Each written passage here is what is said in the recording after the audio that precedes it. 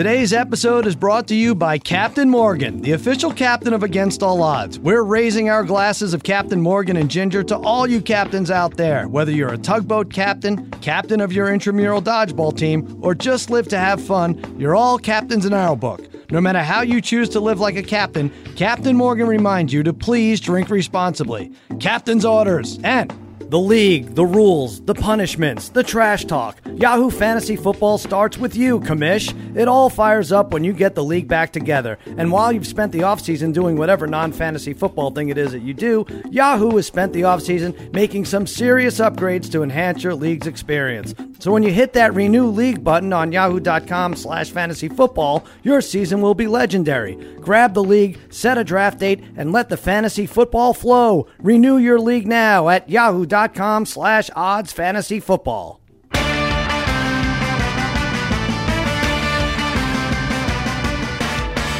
All right, welcome to Against All Odds, part of the Ringer Podcast Network. Cousin Sal here with Tate Frazier, CEO, producer of the podcast. What's happening, Tate? Not too much. Happy to be in the studio with you, Sal. Been a long time. Yeah. How's the summer going? You actually, I saw last week you're playing golfing with Greg Oden.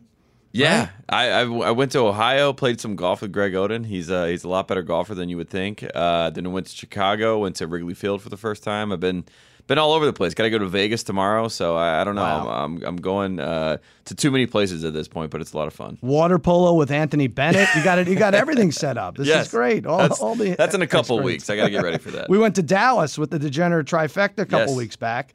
They'll be back next week. I tell you, it's the dog days of summer, and there's not a lot to give away in terms of best bets. So I just can't, in good conscience, force people to listen for 45 minutes so that at the end of the podcast, Harry gives out the Phoenix Mercury Indiana Fever over 138.5, right? So I couldn't do that to people. But so we've been filling these summer weeks with guests, and we have a nice lineup this week. Later on, I'll be talking to World Series of Poker main event champion John Sin. He took home $8.8 million a couple weeks back. And I don't know, Tate, I assume he'll give us 40, 50 grand. Yeah, we need a little bit. Yeah, for just letting him come on the show, right? Yeah, of course. All right, but on the line right now, one of my favorites, a kindred spirit, if you will. You know him from HBO's Crashing. He hosts his own podcast, the Artie Quitter podcast, and now he has a new book out. I think it's his third. This one's called Wanna Bet, fittingly about his life as a degenerate gambler.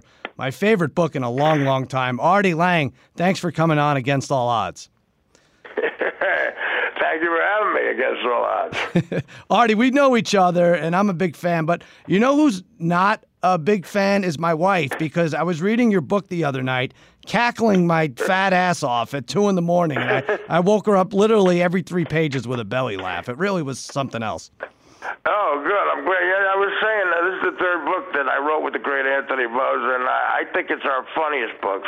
Too Fat to Fish went in and out of funny and other stuff, but Crash and Burn was a dark tale. This is trying to be funny, so I appreciate the laugh. There you go. Yeah, no, they were all great, but this one hit home especially for me. You have so many terrific stories in this book that I want to go over. So why don't you just go ahead and tell all of them?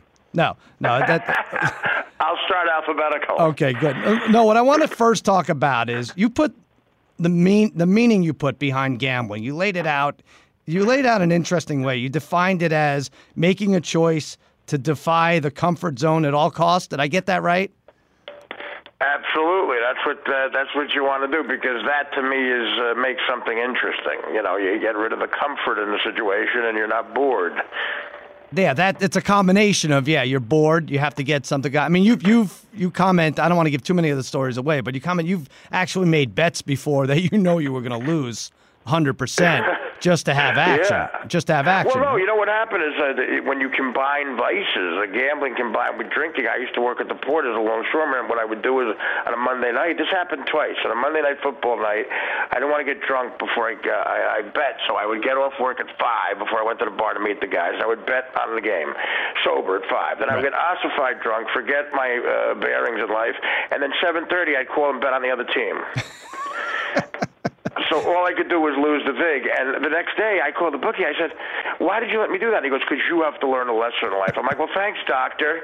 It's unbelievable. Right. You meet characters like that too, like bookies, and that is not a comfort zone, but it's far from boring. Yeah, right. But don't you wish? And I know this gets in deep, but don't you wish one vice didn't trigger the other? Because physically, you're not a wreck when you lose a $10,000 bet. It has ramifications for sure, but you could kind of shake it off. Like it's so bad, right, that you can't do one without the other. Right. Well, listen, I think it's almost impossible for me. That's the problem. And what happens is the bad things just escalate. Like if I put a $5 bet on a roulette table tonight at 9:00, by tomorrow morning at 11, I'd be running guns to Cuba. Yeah. I'd have a porn ring. I would start being a worse person progressively. Right. And that's the problem. A bet on Virginia Tech on a Tuesday night goes better with a little blow, and that's the problem. Yeah, it's sad. And a lot of people don't understand it, but like I think you've commented, I don't think you were kidding when you said you had like 25,000 on a coin toss. And, I've lost a lot of money on the length of national anthems, coin tosses. And people are like, why? People are like, why? Why are you doing this? Why are you losing before the game even starts? And I say, like, it doesn't matter. A bet is a bet, and I need to fuel the sickness, right? Instant, the action. I think people who gamble on stuff that they know about, they take time to research. That's like having a job. Who cares about that? This is I know guys who grind it out, live in hotels in Atlantic City, have dropped out of society, off the grid, and they live like in motels in AC, which can get bad, and they play craps. They know how to play. They're good at it. And if they grind it out for 8 hours, they know they'll win with the odds. But that's like a job, know, and that's how they look at it. When you bet on something you don't know about, like a high school lacrosse game, that's what it's from. Right. And I remember you and Norm McDonald telling stories about how you would. I mean, that you could bet these college hockey that was big. Yeah, right, exactly. He had a thing. He always had a system, Norm. Right. Like, and with Norm's system, I was always down by $30,000 by midnight. Right. He would in craps. He had a thing where hey man, listen, you bet the don't pass. You always bet against the roller. Yeah, right. And then if you lose, you double it up. And I'm telling you, by the end of the night, and I was rolling once. And I rolled. This never happened before. 3 sevens in a row. He had $10,000 against me, and he lost $30,000 in about 40 seconds. And I won $10,000. And he was like holding his stomach with an ulcer, like, congratulations. That's great. Yeah. That's great. I did the don't pass thing. I have this guy, David Chang, who's a restaurateur out here and in New York. Yeah. So he had pretty much the same system. Don't pass. Except you can't really celebrate. You're pumping your fist on the side of the table. But right. Yeah, but we had a thing. We were betting positive for us when we would roll and negative for the guys at the end of the table, and they were doing the same. So we were doing it got physical because with dice you could actually aim. You could aim to hit the other guy, and like the pit boss had to reprimand us and stuff. It was really getting dumb, but it was nice. Again, it makes it interesting. Once there's a guy out in Vegas who claims he can teach anybody how to win $1 million in craps in like 2 weeks. His name is Dr. Dice. Wow. And one time I played craps with Dice Clay and Dr. Dice, and talk about confusing after a while. Dice is a really big gambler. That's his thing. Right. Like he's not a drinker or anything, but he likes gambling. He likes playing cards and stuff. And that's the thing when you see guys who they don't have those physical vices like the liver with booze or everything with coke or your brain or heroin takes your soul away. When it's something that's like just gambling, and you look at a guy that just made like $500,000 in a weekend and is slowly giving it away. It's crazy. Right. Yeah, and they know it's wrong, and they know how it ends, and the next day and everything else. Tell me, you talk about. I mean, it's like they hate the people in their life. Like they want to lose it. They don't want their kids to eat well. Right. And here's the thing with you. You hide the fact that you support a lot of people. I mean, you talk about a little bit in your book. So, like when you hit rock bottom, you're letting other people down. You're very charitable. You take care of your friends and your family. Some take advantage of you, but you don't seem to care. You're a total mensch, responsible for a lot of people. So, I don't know. I just think like it's a shame that when you want to have fun with yourself, these people kind of look down on it. Like you have to come to their defense, right? Is it too much pressure sometimes? It's unbelievable. Also, I resent the fact that people say, if you lead a life that has a lot of vices, because when I screw up, it tends to be publicized. Right. And they cover me like a Kardashian lately, for crying out loud. Right. I think I'm the biggest screw up who's a G-list celebrity, so it's making me more famous for being dumb and screw up than it ever did with comedy. But, it's mostly fun. They don't cover that. It's mostly a good time. Right. And the screw ups they talk about. They don't talk about the fun nights when, the hooker was good looking and could speak English and, it had the proper contraception. No one's writing about that. You won. You won with Dr. Dice. Yeah. It's usually good. I know. Yeah, no, they're just waiting for you to fall on your face. It sucks. It really sucks. Right. I love the deep, degenerate games you played that no one else had access to. And I'm especially jealous of this. You told me about this one particular bet years ago, and I've been trying to find it, and I can't anywhere. Familiarize people with the lightning bet, if you will. Well, yeah. There's very few bookies or anybody who will take that just as a one-on-one bet. The lightning bet is like heroin for a gambler. Heroin is like heroin for me, but I'm a rare case. But this is like the juicy action is insane. A lightning bet is basically this. The best way to describe it is in basketball. Say you take the under and over in basketball, and the number on the under-over is, say, 180. Okay. Say you bet $1,000 a point, lightning bet, on the over. That means every point that it goes over 180, you win $1,000. So just say you get to the 180 and it goes into overtime at that number. In overtime, every basket that's made, you win $2,000. Either team, every three-pointer, you win $3,000. Now here's the downside: if you bet the under 1,000 points, every point it goes over, you lose 1,100 with the vig. I will tell you this. Norm Macdonald and I were on the road doing stand-up comedy in the summer of 1998. The Utah Jazz, Chicago Bulls final game. Norm and I, $1,000 a point, lightning bet the over in the lowest scoring basketball game in the history of the NBA. Jesus. I'll repeat that. $1,000 a point on the over in the lowest scoring basketball game in the history of the NBA. The Bulls just locked down the Jazz with their defense. I think they scored 45 points. Oh, man. And we each lost. We were making money on the road. We were down for the tour $15,000. Oh, man. Oh, that's awful. Unreal. That's awful. Unreal. The lightning bet seems fun until something like that, or if you take the under and the game goes triple overtime or whatever the odds are. Yeah. Right. Unbelievable. But if you got the over, forget it. It's nonstop. It's like getting, I don't know what you could say on this, but being in a vagina. Yeah. Yeah, I think you could say that. You just said it. That's good. No, but it really is the bettor's bet. There's no better. I've never heard anything like that. You could hit a triple or trifecta in horse racing, but that's just luck and it's instantaneous. But as you explained it, it's just one basket after another. Yeah, and there's very few bookies who will take it because a small-time bookie who even has juice behind him is connected can get taken out. His entire business can be blown on one game. Yeah, I love it. I mean, you're like me. From the book, I could tell you'll bet on anything. I'm bored at my kid's Little League baseball game, and I'll drag a friend out there with me because I need action on how many actual putouts these 4-year-olds will record because it's not enough that I can enjoy my freaking kid playing baseball. It's very sad, actually. I wrote a sketch at Mad TV called Joey DeVanzo, Little League Bookie, and I'm at the games, and I'm like, really being aggressive with the kids to get them to bet on other teams and throw games. And the kids that they found in the casting department were very good. Awesome. And I make the kid make me an antipasto when he can't pay me. That's great. I don't want to bog you down. You say you meet a lot of characters in this field, and that's for sure. But I think this guy Dan, you call him, was your friend anyway. Can you tell the Dan story real quickly? What do you mean, the bad cop? The Giants, yeah, the took the cop exam. Unbelievable. Yeah. This is the kind of kid that I went to high school with. Very few of us went to college, a blue-collar town. Mm-hmm. And there was a county community college, which was just like a joke. It was like you had a locker if you went there, Right. It was not that much money to go there. I think it was like $600 for one semester, full tuition.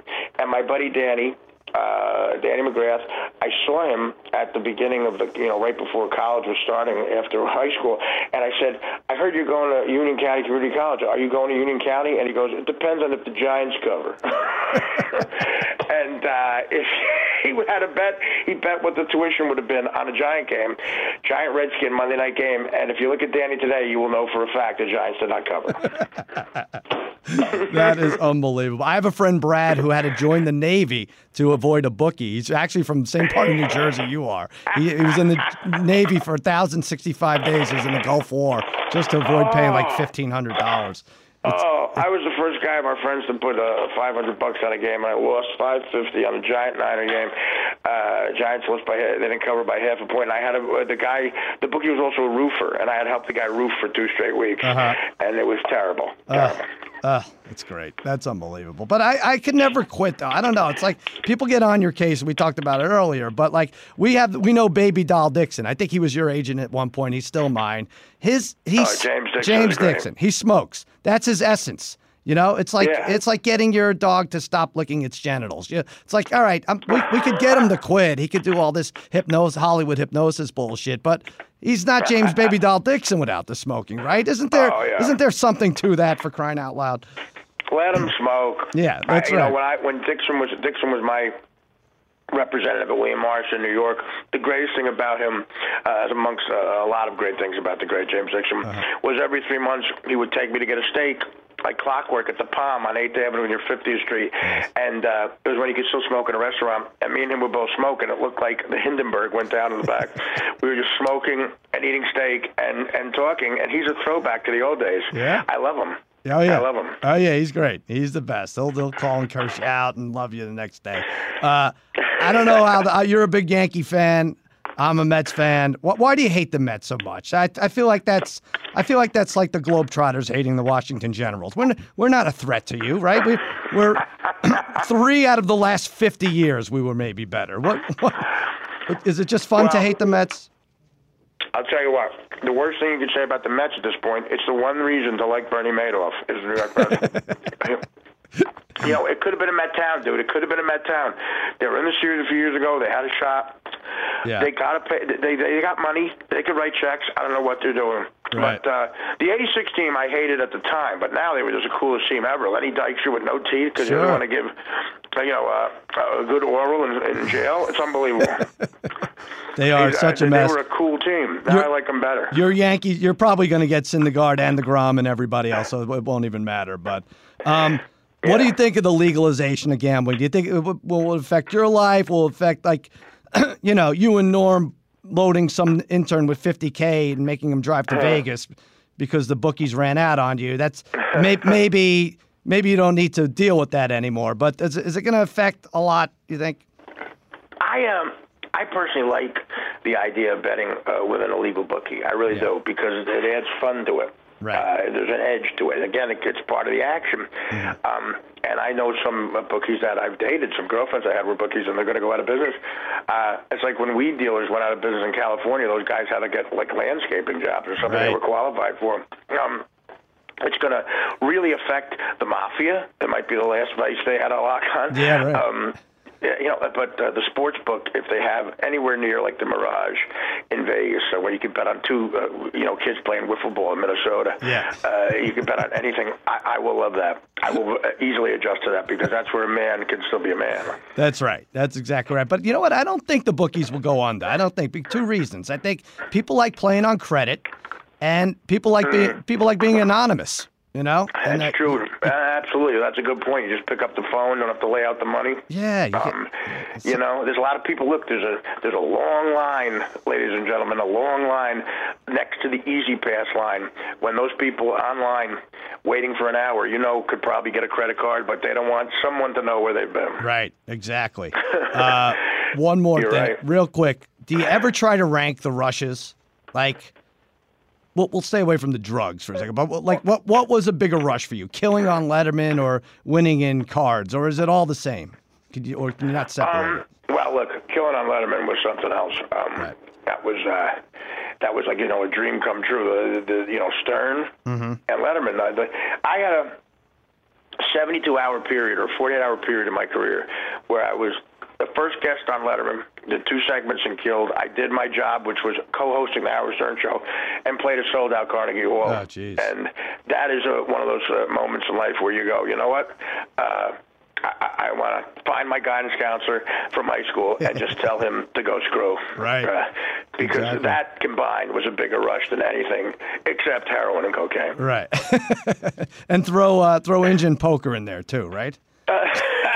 Absolutely. I love it.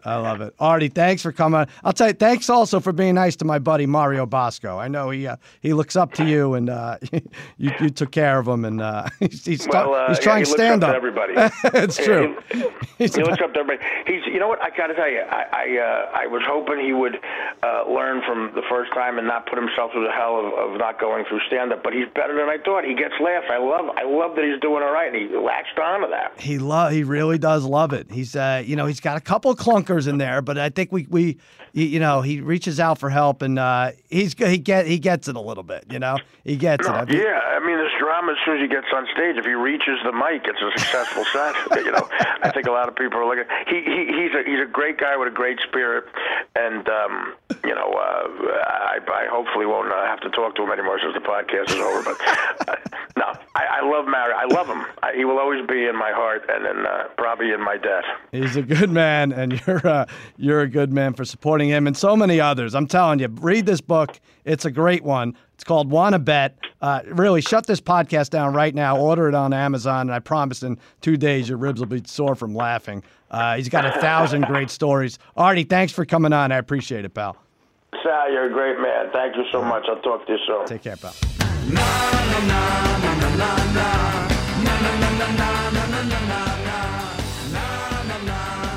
All right, that brings us to our sponsored segment, Captain Morgan's Make-Believe Riverboat Casino. Each week, the Degenerate Trifecta and I set sail tackling make-believe gambling propositions related to sports and pop culture events. This week, well, the Captain Morgan prop involves neither sports nor pop culture. It's a simple seasonal prop in which we ask, what is the worst thing about summer? Is it sunburn, 1 to 4 odds, mosquitoes, 2 to 1 odds, exposed toes, 5 to 1 odds, or Speedos, 8 to 1 odds? Let's check in with my Summer League of Legends, the Degenerate Trifecta. Parlay Kid? I'm taking a long shot here, the Speedo. This atrocity has diminished in popularity, but I won't rest until it's gone for good. Brother Bry? I'd rather be exposed to West Nile than exposed toes. Come on, people, put those sandals away. It's gross. Harry? Since I own a Speedo for each day of the week, I'll go with those pesky mosquitoes. There's nothing worse than getting bit on your butt when you're tanning naked, like I do.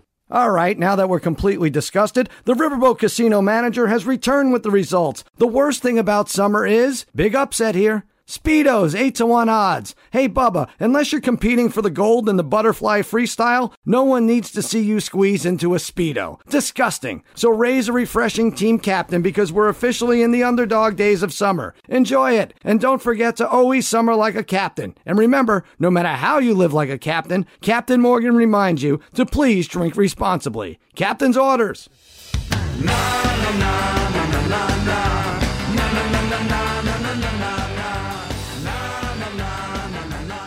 All right, welcome back to Against All Odds. This is a real treat. Sitting next to me, right across from me, actually, I have an in-studio guest. It's very rare, but this guy recently took home a gold bracelet and $8.8 million at the 2018 World Series of Poker main event. What a battle it was, too. John Sin, welcome to Against All Odds.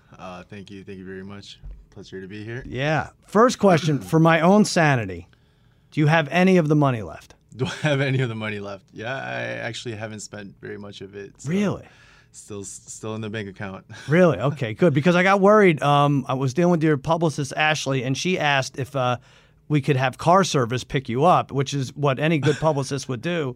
And I'm like, oh, my God, he spent all his money. He can't even get here in a car. This is terrible. No, that's a very valid concern, I think. Yeah. Sorry, just we didn't sing. We don't give car service to anybody. I think Denzel hitchhiked last week, I'm pretty sure. But you're here now, which is great. Yeah, I'm here. I don't feel so bad about it anymore. Do you carry it all on you, or how does it work? I asked for some cash initially, but the majority of it just went through wire. It just went the wire, right into into the my bank bank account. Yeah. I don't trust myself. With That's that kind of money. unbelievable. Now, I was in Dallas watching you, and it was 2:30 in the morning, and it was spellbinding. Like it was 1-on-1. I think he did 199 heads up hands. Was that it? That sounds correct. A record, shattered the record, I believe. At 2:30, I went to bed. I said, you know what? This has nothing to do with me. I'm not going to win any of this. But you guys played another 5 hours. You played till 4:50 a.m. West Coast time in Vegas. Was that right? That sounds about right. Is that the longest you've ever played poker? Forget about just in a tournament, but is that the latest you ever clocked out at? No, I've definitely had my fair share of sessions that were 24 plus hours. Is that right? Mm-hmm.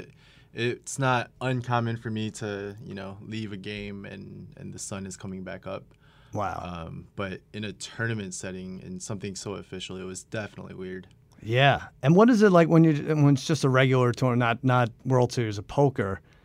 The highs must be higher than ever and the lows lower than ever when you walk out and you see it's light, and it was light when you got there, but the day before, right? Yeah, I mean, definitely, you experience both emotions, but there's not a lot of lows at that point. Gotcha. Yeah, it's just euphoric, right? Just euphoric. Now your opponent, Tony Miles, I'm sure he's a nice guy, but it was a little off-putting to look at. I have to be honest. He had his ears were slightly pointy, and if I were you, I was thinking, I might just chop this up.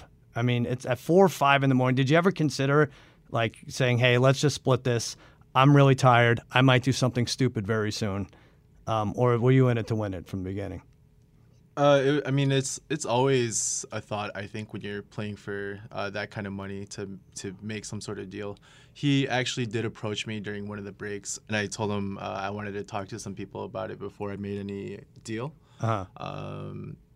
And then the reality was all the breaks were, they felt really short, whether it would be to, talk to my rail about some strategy or have to go to the bathroom or something like that. Yeah. So never really got a chance to counter offer to Tony, which I had an offer for him, but we didn't get to talk about it. We were both busy during breaks, and that's it wasn't such a big deal to me that I struck a deal. So you were at that point, were you up like 70-30? Something like that, and then the deal would have coincided with those numbers? Or? When he offered the deal, I believe I was up slightly. I don't remember the exact chip advantage. Gotcha. But the deal that he offered was to chop it and I forget, play for a number, play for like maybe 1.5 million or something like that. I see. But I think since that offer, our battle was pretty epic, I think, and we changed leads plenty of times. So there were plenty of times after that when he offered that that either I was up big or that he was up big or that we were about even. So there was actually plenty of opportunities to talk about different ways to chop it. We just never got around to it. And the thing about the World Series of Poker, the main event, they put the money right on the table. So you could talk about chopping it, in a backlot game or something. But when it's right in front of you, you have to look over the stack to see if you could figure out a tell. And when it's right there, you kind of just feel like breaking it all in, don't you? To be honest, I was trying not to focus on the money. I'm sure it's cruel. It's actually cruel what they do. A little bit. Try to put the pressure on you. I understand it's good for image and press and whatnot.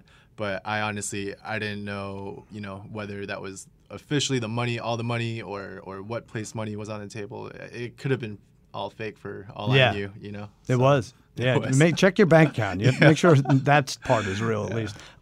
When it's 199 heads-up games, are there even tells anymore? Are you just what's your strategy as a boy? Because you bluffed, he bluffed, he went strong on hands, good hands. You didn't. What's even the rationale behind that? Tony and his team, whether he got coaching or whatnot, I give him a ton of credit. He came out and played completely different than I had expected him to play. But I do think, the longer the game goes, a couple things happen. One, our stacks get smaller. So you know, when in any given hand, things can go either way, and pretty much determine the tournament the longer the tournament goes, if that makes sense. But also, you know, it gives you more opportunities to pick up on patterns or tells and whatnot also at the same time. Right. So then you're exhausted as well, right? and, so that we're has to exhausted. factor in. Yeah. But we started so deep in the beginning. I didn't expect it to last as long as it did, whether that means I won or not. But definitely, you know, there was a lot of opportunity there to play poker and to figure each other out in each other's heads up game. Yeah. All right, let's go to the last hand. So there's 25 million to call. You have King Jack clubs. He has Queen 8 offsuit. You're feeling good, but, you know, 199 hands, this is 120 of them have been probably about like this anyway, right? Sure. Yeah, going in. Okay. So you call the 25, flop a pair of kings and a 5. So you're ecstatic now. Trip kings. Trip kings for you. I almost couldn't believe when I heard Jack announce the board. I was like, oh my God, I hit the jackpot. I can't believe I just hit trip kings. Right. Perfect poker face. Yep. You don't let on at all. Poker face. What % chance of winning do you think you have right there? Percent chance against his range? Well, you winning the hand? Right, without knowing his hand, yeah. Without knowing his hand. That's a good question. I believe... Finally. Yeah, finally a good one. 10 minutes in. Let's see. There was a flush draw out there. Right. I should say that I was a little bit concerned about. I think that's about a little over 20% chance to hit the turn. Hard to say, you know, what percentage I win the hand because you don't know what action is going to happen on the turn. Sure. You don't know, you know, what's going to come on the turn in the river and all that stuff. But as far as a flop goes, this is right. as solid as you felt in 40 hands or something, right? This is extreme. This is probably one of the best flops I got. Gotcha. During the heads up match. All right. And then on the turn, I'm really only scared of just under a fourth of the cards. Right. Now, the best thing happens on the turn. You call. Actually, he bets 32 million. You slow play it. I don't know if I want to be part of this. You're in. Sure. Pulls an 8. So now he has a pair of 8s. That he does. So now he's got to kind of commit, right? Well, I don't think he has to commit. Okay. That's my personal opinion. Mm-hmm. I actually, if I were him, I like his hand as a check much better than a jam. Interesting. Mm-hmm. Okay.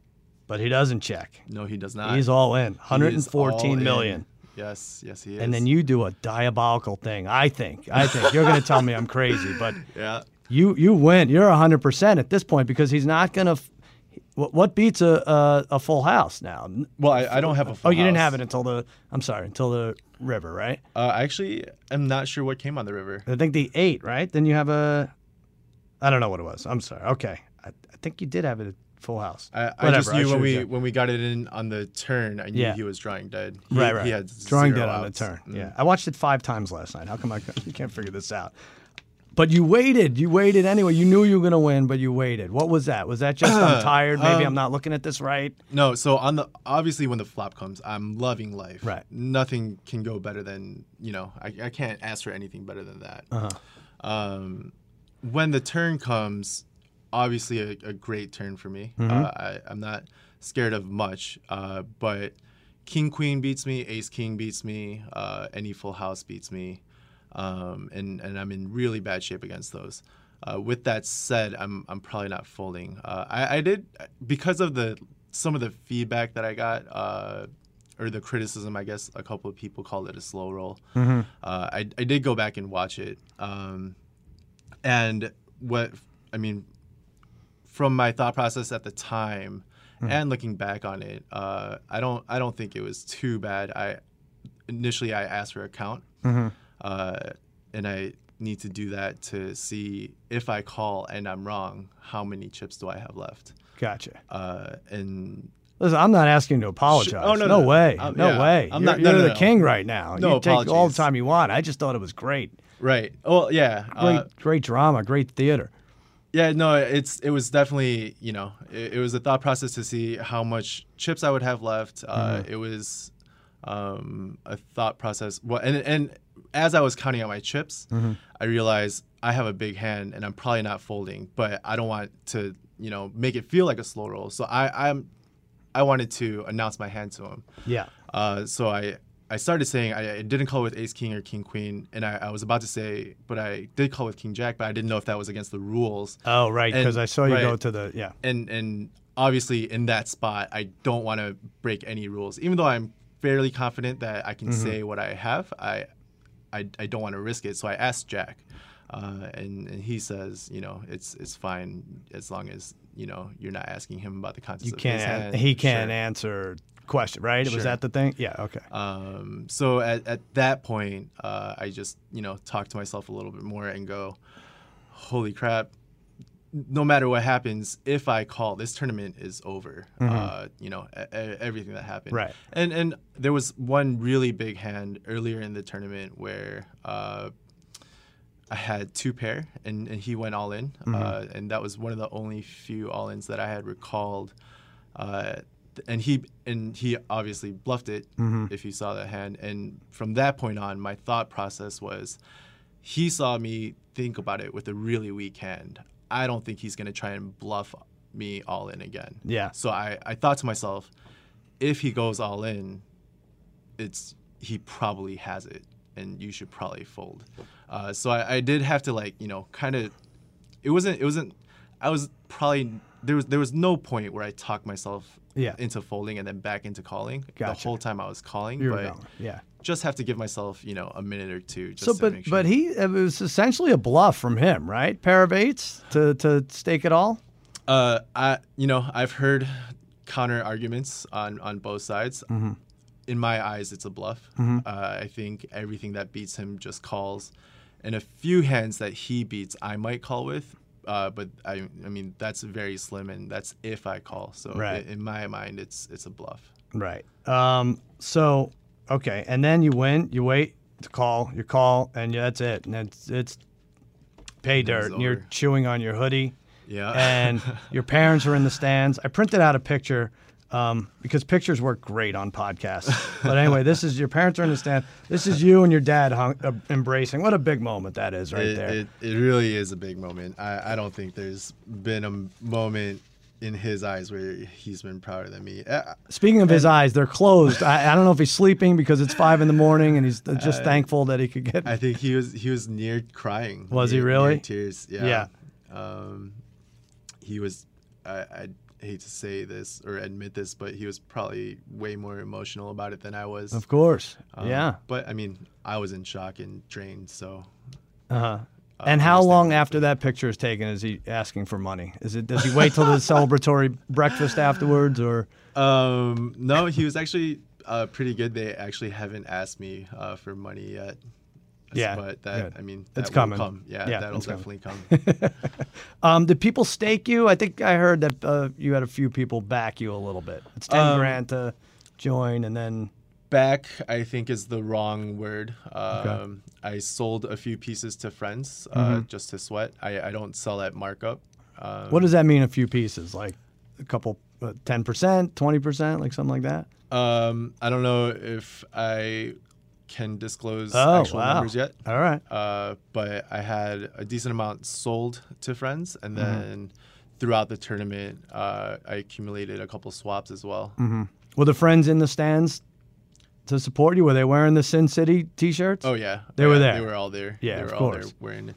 Yep. And at any point, are you like, screw these guys? I'm the one battling here. I have to stay awake. I have to do this. Why did I give them so much of my? Oh no. My dough? I mean, most of the people that I sold to or swapped with, I think played actually a pretty big role in my win Did as they? well. Okay. Yeah, whether it be historically, whether they helped me grow as a player, or whether they were on the rail, talking strategy and stuff like Right. that. So, can't be too upset at this All score. right, you're too nice a guy. But now here's what's amazing. You finished 11th in 2016. I don't think anyone has put that in perspective in any of the articles I've read on this. Like, it's not like Doyle Brunson finishing in the top 10 twice when there were 25 guys playing. Right. No offense to the old poker players, but there was over 7,700 competitors, and the same in 2 years ago. It's an astounding accomplishment. Sure, it is a great accomplishment, and I think in a lot of years it would have been a decent story. But I also have Joe Cotta at the table, who who actually won the event. Right. So I mean, that's and Joe Cotta is an absolute beast. I don't know if you know, but as soon as he busted fifth, he jumped into a $1,500 tournament and won that tournament. Did he really? Yeah, it's Wow. incredible, that guy. That's pretty good. That's pretty good. All right, but don't sell yourself short. 11th and there's nowhere to go now. 11th and first. If you could have knocked out one player in the heads-up final table, heads-up, who would it be? Out of all the players in heads up, Anybody? Yeah, anybody in if I could history. have beat him, Yeah, if it's you and him for the $8.8 million, or you and her, your heads up against one player. any one player. Anybody? Yeah. Oh wow. I know there's a deep cut here. That's, you know what? I'm gonna go with one of the guys that advised me. I'm gonna say Jungle Man. Really, Yeah, Jungle he's- Man. I mean, he's the heads up king. Wow. Yeah, I don't think I would have a chance against him, but if we're living in a theoretical world where I win, I'm gonna say I'm He's to gonna get beat Jungle Man. more than Phil Ivey, Negreanu, any of those guys. Jungle Man. Yeah, I think Ben Affleck? No, you don't care? No. Eh. That's great. Now you live in Las Vegas. You have $9 million and a gambling problem. I don't know if this is a great idea. I have to be honest. I'd be lying if I said that I didn't have the itch. I wanted to go into the pits and gamble, but the logical side and thankfully the side that prevailed said you can't win. What are you gonna do? Win another couple $100,000, and that what's that gonna do for you? But if I lost that, I'd be ready to fire away. Of course. and could be bad. So, Yeah. Thankfully, I avoided that one. That is a very good tact, I would say. I hope you stick to that. What about investing wise? You're talking to people? I don't think you should talk to anyone. What you just said to me is you probably know as much as anybody you're about to talk to. Oh no, I don't think that's true. I think one of the reasons I do well is because I find people that are smarter than me and fortunate enough to have a lot of friends that are smarter than me, whether it be in poker or investing. Right. I've been doing crypto for the past year and a half. Yeah. Split my time between poker and that, so definitely going to continue doing that. Tell me about that. Please tell me it's something that I don't know about crypto. Tell me it's going away so I don't have to learn about it. Or, no, it's here to stay? I believe it is here to stay. Son of a bitch. Really? So you're dividing your time. So you could make a fortune off that if you put your mind to it. Sure. I think I could do okay. But at the same time, I do want to diversify a bit and look into other areas where I could put my money in for sure. All right. Moving backward a little, you would you went to college, IU, right? Indiana. You would drive to French Lick for tournaments. For cash games, that definitely Cash happened. games. Yeah, I don't think they had tournaments. Right. But they had a poker room. Wow. So you're a legend in French Lick. You're basically Larry man. Bird. I don't know about that. I was, back then, a $100 to $300 buy-in was big for me. Yeah. So I was playing with a small stakes poker guys. And then was it 10 years later that you're the champ? Sports gambling. That you don't partake? Same thing with gambling. I allow myself to when I go to the games or have an interest at stake. Right. But I set a pretty clear rule against myself in What is it? betting Please in tell me general. what it is. Don't bet on sports. Oh, interesting. All right, I'm going to write that down. Yeah, that's pretty good advice. advice. Pretty sound advice. But so you're saying like if you're watching a game and you want to just make it interesting, you'll put what's your favorite? Football, basketball? Probably basketball. Basketball. Yeah. And do you try to figure it out more than just No. look into the when line I was and all? when I was in college, I was pretty obsessive with sports and created models for fantasy sports and stuff like that, which were very amateurish. But at this point, I'm not doing any sort of analysis. I'm barely keeping up with some of my teams. Do you think it's just too hard to? It's just too tight. You're talking about the gambling? Yeah, everything. Like if you were to, expound on this system or fantasy or otherwise. I don't think I'm smart enough to model something that can beat the lines. It's just it's tough. There's a lot of sharp people out there that are a lot smarter than me, saying I can make lines that can beat you. Yeah. So. I don't know. I'm looking at you. You got ice water in your veins. I'm not sure that's true. Well, listen, it's been a pleasure. If you're looking to invest in 2-team football teasers this fall, I promise we could blow through the 8.8 and before Halloween. All right, I'm down. Let's give it a whirl. Excellent. Thanks, John Sin, everybody. That'll do it for another episode of Against All Odds. Shoot us an email at cousinsalagainstallodds@gmail.com. Watch Jimmy Kimmel Live 11:35 tonight and every weeknight on ABC. That's that for John Sin and Sal. Happy handicap.